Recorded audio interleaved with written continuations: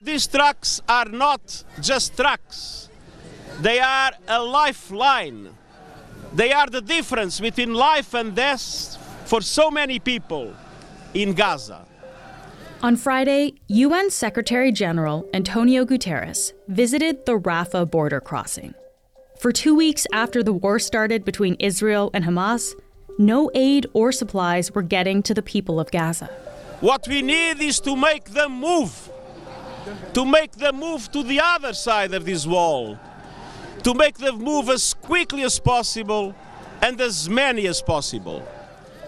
Rafah is where trucks carrying medicine, food, and water were finally allowed into the Gaza Strip this weekend. It's the border crossing between Gaza and Egypt, and the only one not controlled by Israel. It's also the only crossing right now that allows any supplies into Gaza. But the border is being tightly controlled, and aid officials say that what has gotten through is not nearly enough. And people who want to leave Gaza are also trying to get out through the Rafah crossing. Today, the Globe's foreign correspondent, Jeffrey York, is on the show. He's in Jerusalem and has been reporting on what's been going on at the Rafah border crossing. I spoke to him on Tuesday evening, his time. I'm Menaka Raman-Wilms, and this is The Decibel from the Globe and Mail.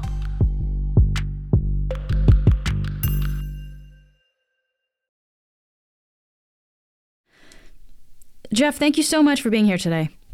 Thank you for having me. So the Rafah border crossing between Egypt and Gaza has been getting a lot of attention over the past week. A lot of that is because of the relevance of movement of humanitarian aid into Gaza, but it's also because of people trying to leave Gaza potentially through this crossing. Before we get into this topic in depth, Jeff, I think we should just really start with the basics here. Can you describe where this border crossing is exactly? Yeah, the Rafah border crossing is in southern Gaza, between Gaza and Egypt. So traditionally, over the past 15 years or so, 20 years, there's been 3 gates between Gaza and the rest of the world. And 2 of those gates go into Israel. One of them was primarily for people, and one of them is primarily for cargo and aid shipments and so on.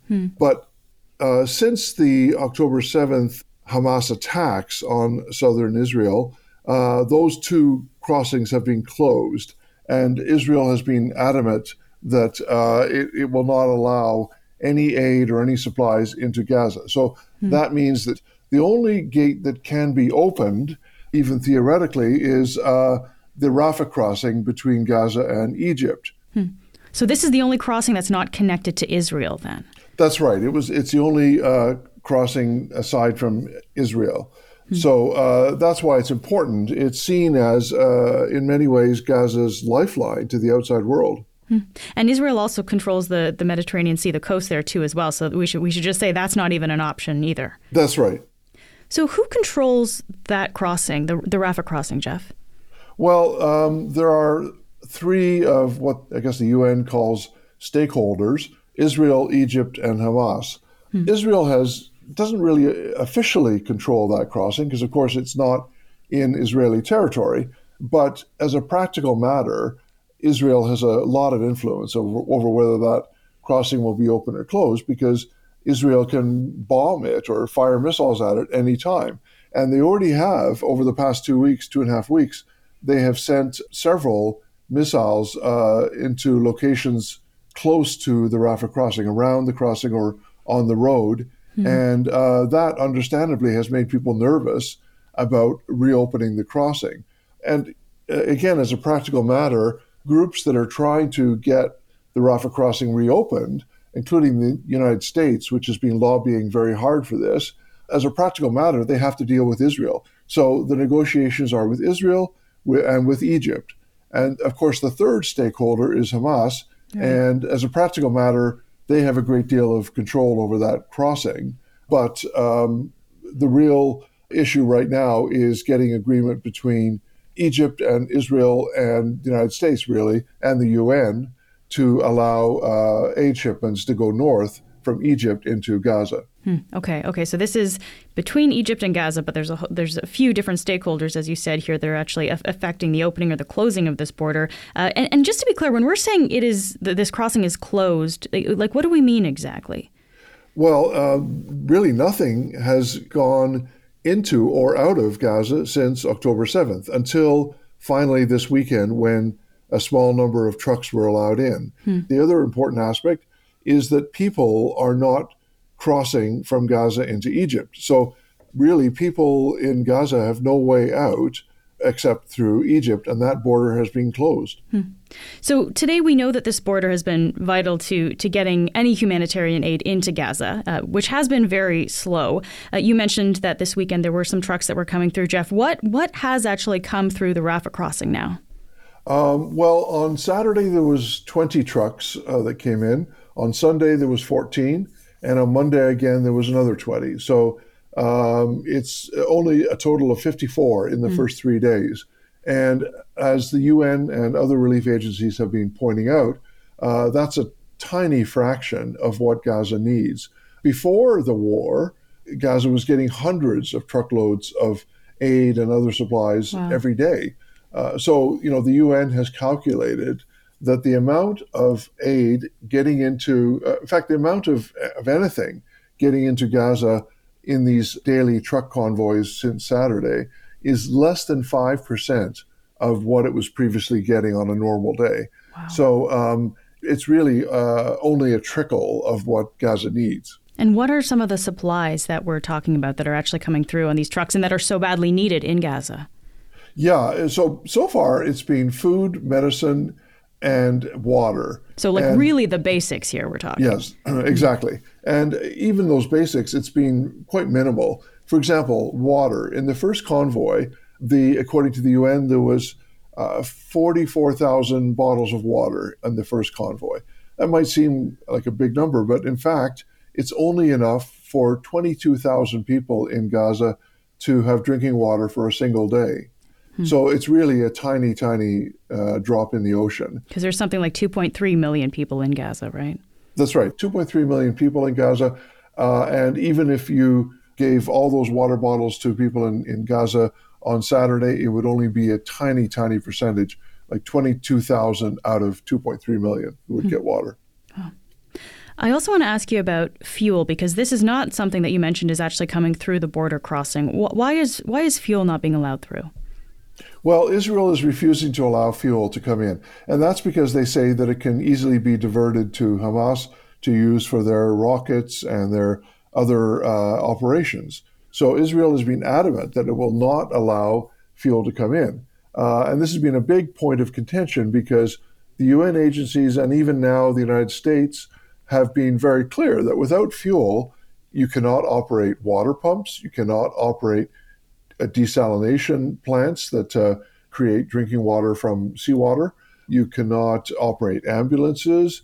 You cannot transport aid north from the Rafah crossing. So you wouldn't be able to properly distribute the aid if there's no fuel. And the number one issue, of course, is that hospitals cannot operate without fuel because they're dependent on generators, power generators, which are running on fuel. They don't have electricity. Electricity is being cut off as well.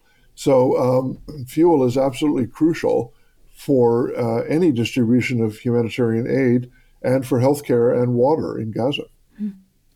So, Jeff, you said only dozens of trucks of supplies are getting through. Hundreds are needed, actually, to supply the needs of the people there. Why is aid taking so long to get through, and why is not enough coming through?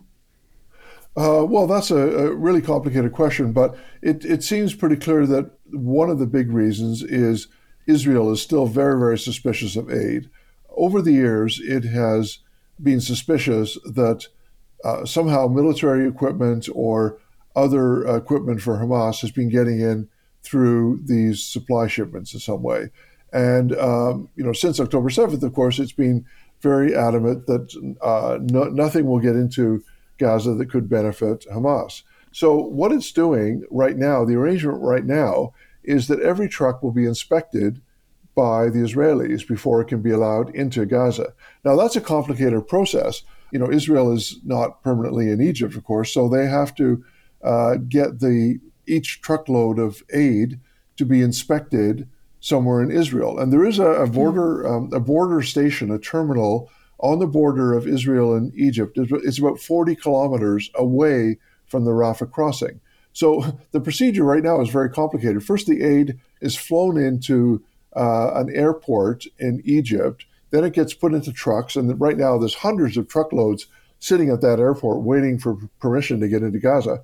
Then it gets taken to this border station, this terminal, where Israel inspects and verifies everything on all those trucks to make sure that they're satisfied that there's nothing in the trucks that could benefit Hamas. Then from there, they go another 40 kilometers to the Rafah crossing itself.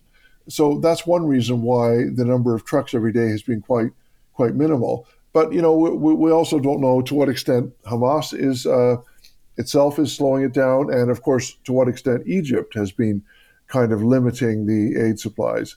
They have their own concerns about how open that border should be. And over the years, of course, they have often restricted that border. And now they have even more concerns. Yeah. So with such few supplies actually coming in to Gaza, Jeff, I mean, what has this meant for the people who are in Gaza? Well, it's been a disaster. The 2.3 million people of Gaza are rapidly running out of food and water and medicine and fuel. There are some stocks of fuel that are still left, but it's believed that the fuel will run out in a matter of days, which means that the hospitals will have to shut down. A number of hospitals have already shut down.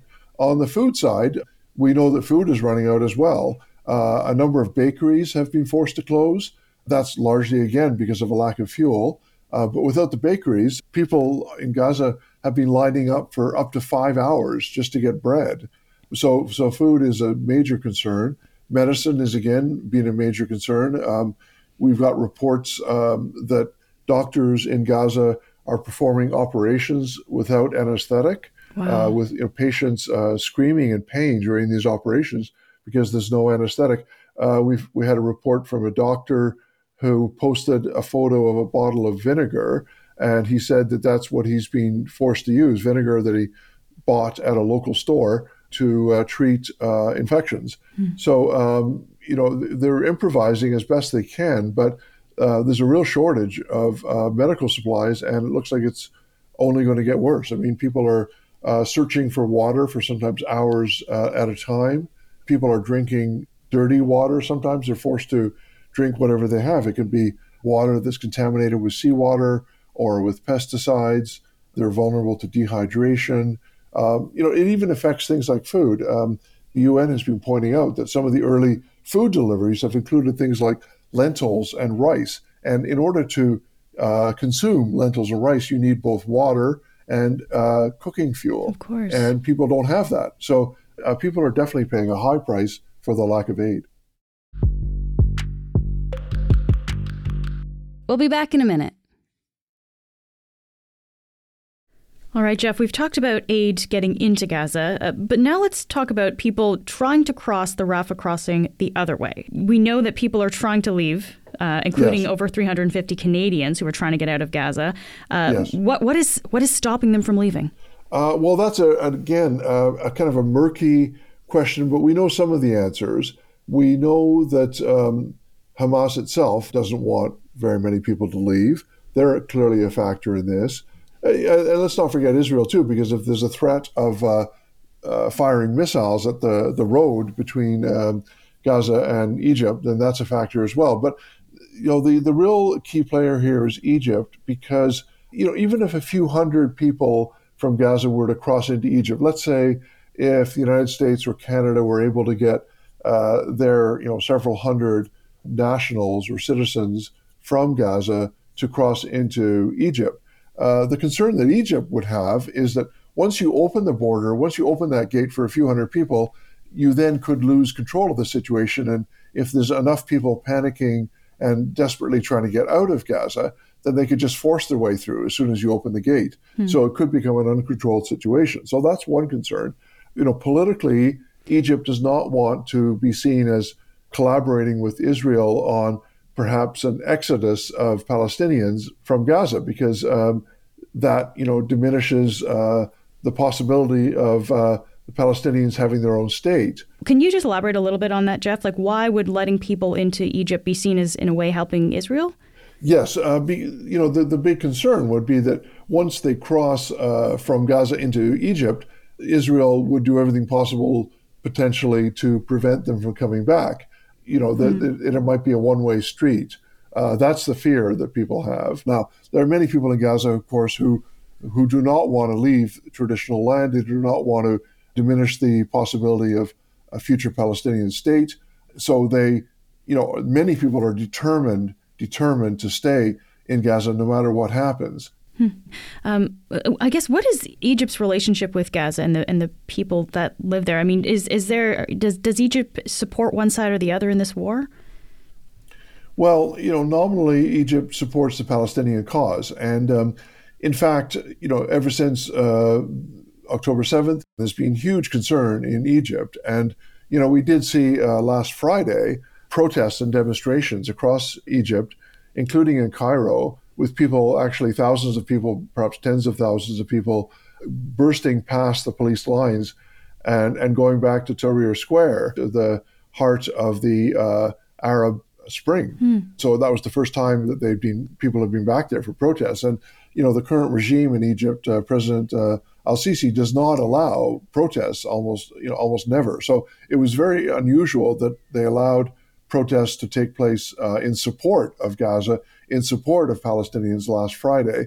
And to some extent, the regime, President al-Sisi, got ahead of the mood, basically tried to sort of almost capitalize on the mood by making those, to some extent, a state-sanctioned or state-organized protests. So they were officially sanctioned in certain areas.